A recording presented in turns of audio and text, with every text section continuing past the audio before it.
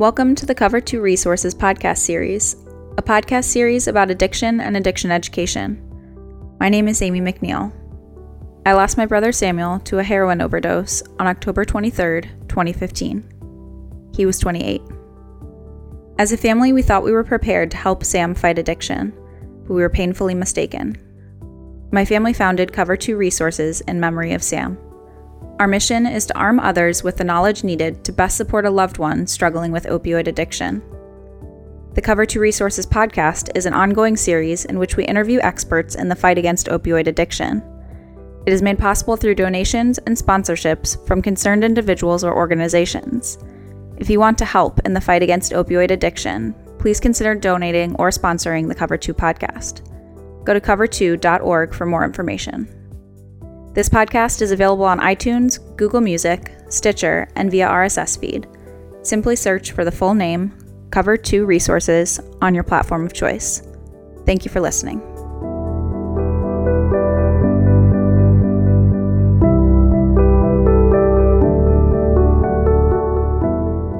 Hi, this is Greg McNeil, founder of Cover 2 Resources, and I'm here today with Minda Jaramillo, who is the Director of Behavioral Health at the First Choice Community Healthcare Center in Albuquerque, New Mexico. Minda, welcome. Thank you. Over the course of the last year and a half in particular, you've spent a lot of time working with opioid-addicted people, and you've had some great success with your Suboxone program. Mm-hmm. Can you tell us a little bit about that? I'd be happy to. So we applied for a large grant through the federal government to expand our current Suboxone services. First Choice has been providing Suboxone services and opioid addiction treatment for quite a while, and it was determined, because of the epidemic that's going on, that it would be great if we could really provide some comprehensive treatment for folks. And so what that means for us, and in applying for this grant, was it allowed us to hire additional counselors.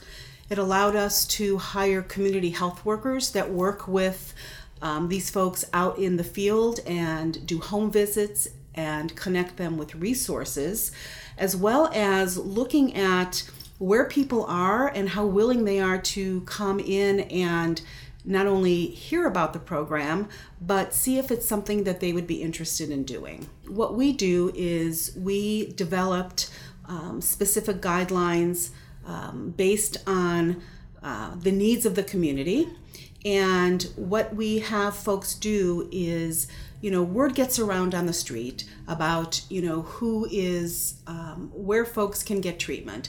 New Mexico does not have a lot of resources for treatment at this time, unfortunately. I also want to say that in 2014, our agency served about 700 patients within our Suboxone program. Wow. Just 2014 alone. Mm-hmm. And so since then, have you seen it trend? It has. It's worse? Yes. I don't have the numbers with me today, but what I can tell you that we have 9 sites. 6 of our sites have Suboxone providers, and we have people coming in to get into our Suboxone program every week at those sites. So it's growing, unfortunately. But the fortunate thing is people know about it, and they're coming in and they're willing to go through what they need to go through to get clean and to get healthy. So what we do is we have folks come in, and we have specific patient slots so people don't have to wait a long time to come in to hear about the program and to get services. So folks come in, they have to see a counselor first. And the reason for that is we want to see how ready are people for treatment, because what we hear a lot is, I don't want to use anymore. And it's authentic and genuine, but when it comes right down to it, when people have to think about lifestyle change and withdrawal, they sometimes will back out.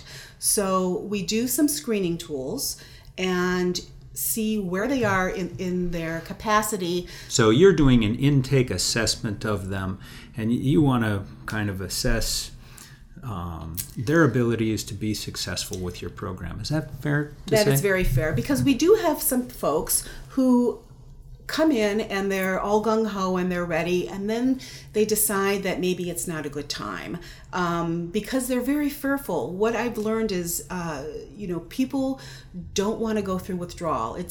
They will do anything to not have to go through the agony of opiate withdrawal. So do you have a way to filter out those people that you sense aren't willing to really follow through on this, or do you just let it proceed? How does that work? Well, we let it proceed. So what we do is, we use a model called the stages of change. It's a popular evidence-based model. And so what this does is it allows people to come in and we treat them at what stage of addiction they're at. So we find people who come in who may be interested. We find people who are ready to go right into treatment. And we don't send anybody away. So if we have somebody who comes in and is willing to see a counselor but is not willing to see a provider yet to be prescribed Suboxone, we continue to work with them and work within their personal barriers. What's holding you back from this? And how can we get you linked into feeling safe enough that you're going to proceed with the program? So even if people aren't ready, they come. And we have groups that allow people who are currently using to come in and receive support and to help them decide when they want to start the program. So they're in the program, but they're in a stage of still thinking about it. But we don't want to send these people away. We want them to continue to come. So if you are still using, you can still come. We will support you. We want to work with you until you are ready. Well, so that's unique. Yeah, so that's one component of the population that we serve. And then the other component are, of course, the folks who go through the screening tools that we use and the assessment, and they have and they're ready. And what we do is we make them an appointment with the prescriber, with the doctor.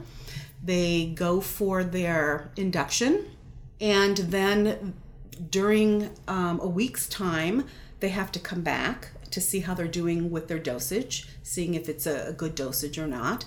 And during that time period, they also meet with the therapist to see how they're doing as well and what are their needs. So we do a needs assessment as far as, what don't you have in your life that would make this treatment a little easier for you? So what barriers are you struggling with? Do you not have transportation to come? Do you not have a home? Do you not have food? Are you linked with insurance? Do you have benefits? What can we do to remove as many barriers as possible that'll make it okay for you to come? So that's what our community health workers do. So they're out in the field all the time, meeting with these folks and supporting them. Okay. So for families that are listening to this, that have a family member that is struggling with opioid addiction, what are the important teaching points that they should know about a program like this when exploring it? So I think one of the most important pieces to know is people who struggle with this addiction are folks who want to recover. These are folks who are sick of their lifestyle. They just want to get better. But there's so many barriers for them to struggle through. So I think for families to know that it's not just easy. You don't just walk up to a treatment center, open the door and say, "Hi, I'm here." There's lots of guilt and shame and fear that a person who struggles with addiction feels, and they have to come and feel that it's a safe place. They have to come to a place where they're not going to be judged, where there's not stigma, and once they feel that it's a safe place, they're going to be willing to give to you what you need to work with them. But there's, I talk about barriers a lot because there are so many. You have a lot of people who are living on the streets, who have trust issues with law enforcement, family members. and who don't understand the big picture of addiction and just see it as kind of a moral issue and question, why can't you just stop? And it's just doesn't happen that way. Yeah. So what makes your facility and the things that you're doing with your Suboxone program unique or different to make it more successful versus any others out there? Well, one of the great things is that First Choice is an integrated environment. So what we do there is we have behavioral health, we have dental care, and we have medical care. So one of the things that makes it unique is that we also have Hep C clinics. And so we take care of the whole person. When you come into First Choice, you're not just there to work on your addiction. We're also there to help you with your physical health. And that's huge because we all know that folks who struggle with addiction and mental illness die decades earlier than those of us who don't struggle with that. And a lot of the reason for that is that they physically don't take care of themselves and they develop chronic illnesses. And then sometimes by the time they come to see us, they're in their 30s, 40s, and 50s, and sometimes there's not a whole lot we can do. So when people come to our sites, they get a lot of care. So that's one of the things I believe that makes us unique. The other is that we have a more comprehensive program. And by that I mean that if a person relapses, we don't boot them out. If you relapse, there's reasons why you relapse. And we use relapse as an opportunity, as a teaching moment. So, so you relapse. We all know it's part of the addiction cycle. And so we work with those folks who relapse and encourage them to come back. So if you relapse and you're still using, come back. Come and sit in this group.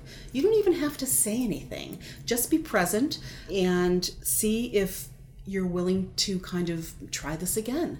And that's what we work with. So people who relapse, we don't kick them out. We welcome them back. And so many people view relapse as failure. They do.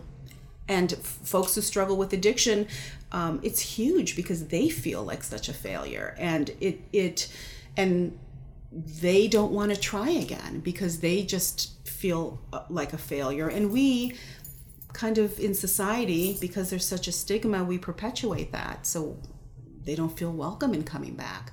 So having this open door where they can come back and get help instead of being shunned is huge. Because we know that when people relapse, that they've been clean and they relapse, that it's something that they truly desire in their lives to want to be clean. And we also know that this is something that takes time. This is not something that's a quick fix, and it's not going to be a quick fix. So we have to be able to work with them along their own timelines. It's not about us, the people who provide the treatment. I mean, it is, but it's more so about the people who come in, because it's them that we're wanting to help. So when I say it's not about us, it's more about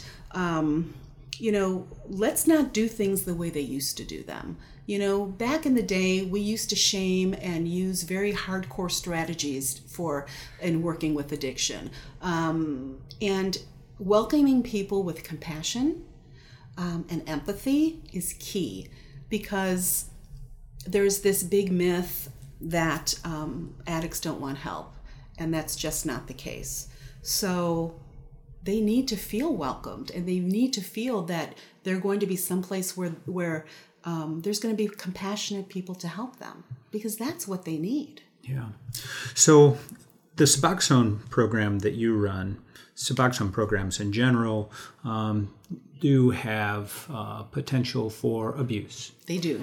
And so what are the guidelines or guides that you have in place to, hopefully prevent against that? Sure. So one of the things is that we provide a pretty detailed treatment contract that folks have to sign. And so they review it with the therapist, and then they review it again with the doctor who's going to be prescribing. In the contract is, for example, one of the things is we will not treat anybody who's on benzos. Because, why is that? Because benzodiazepines repress your respiratory system, and so do opiates. So it's a very dangerous combination. Yeah. But we will work with people to wean them off their benzos if they truly desire to be on Suboxone. Another one is that they're mandated to attend counseling. They have to do that. They have to come in for a certain amount of toxicology screens for their urine every month. What else is in there? You monitor their Suboxone supply so that they can't sell it. Absolutely. And so if we find out, and we usually find out through these tox screenings, whether people are diverting their Suboxone, because if it doesn't show up in their tox screen, then where's it going? Yeah. But we do, you do have some of that. But that also doesn't mean that we're going to kick you out of the program. We will give people, several chances if they are diverting, because a lot of times they may be diverting or selling it on the street because they have no money. They have nothing.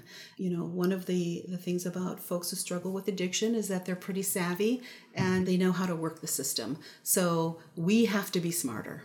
So with some people, you have to figure out whether they're put in a box, basically stuck in a corner, whereby they've got no choice but to sell out there and just so that they can survive somehow. That makes sense, certainly.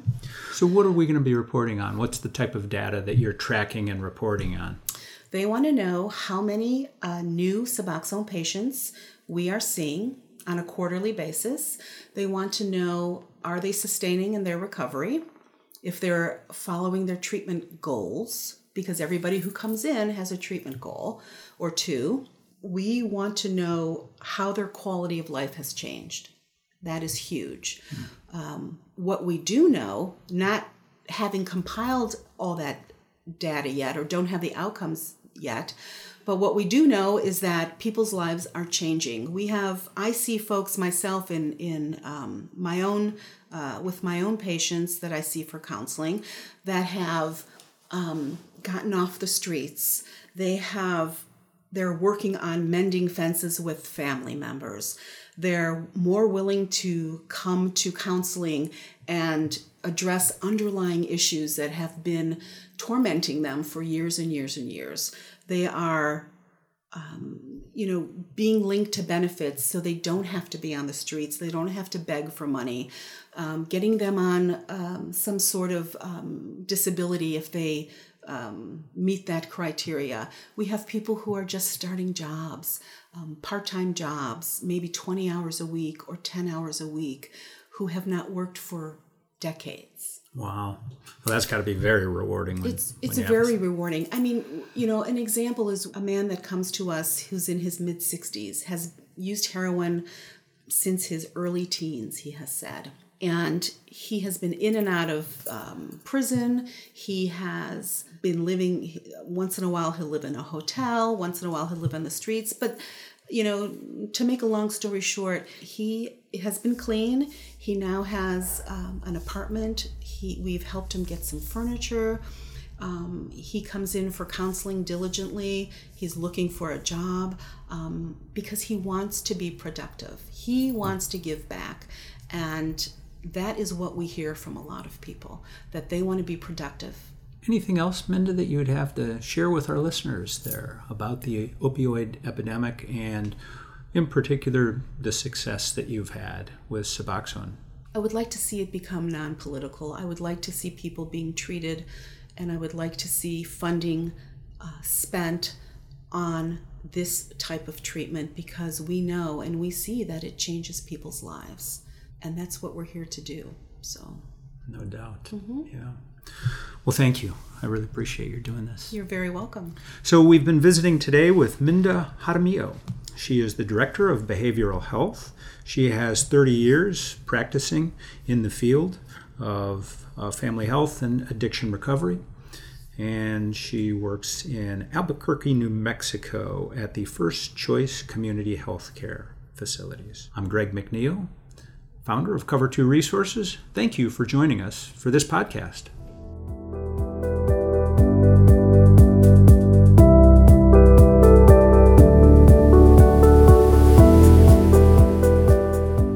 Thank you for tuning in to this episode of the Cover 2 Resources podcast.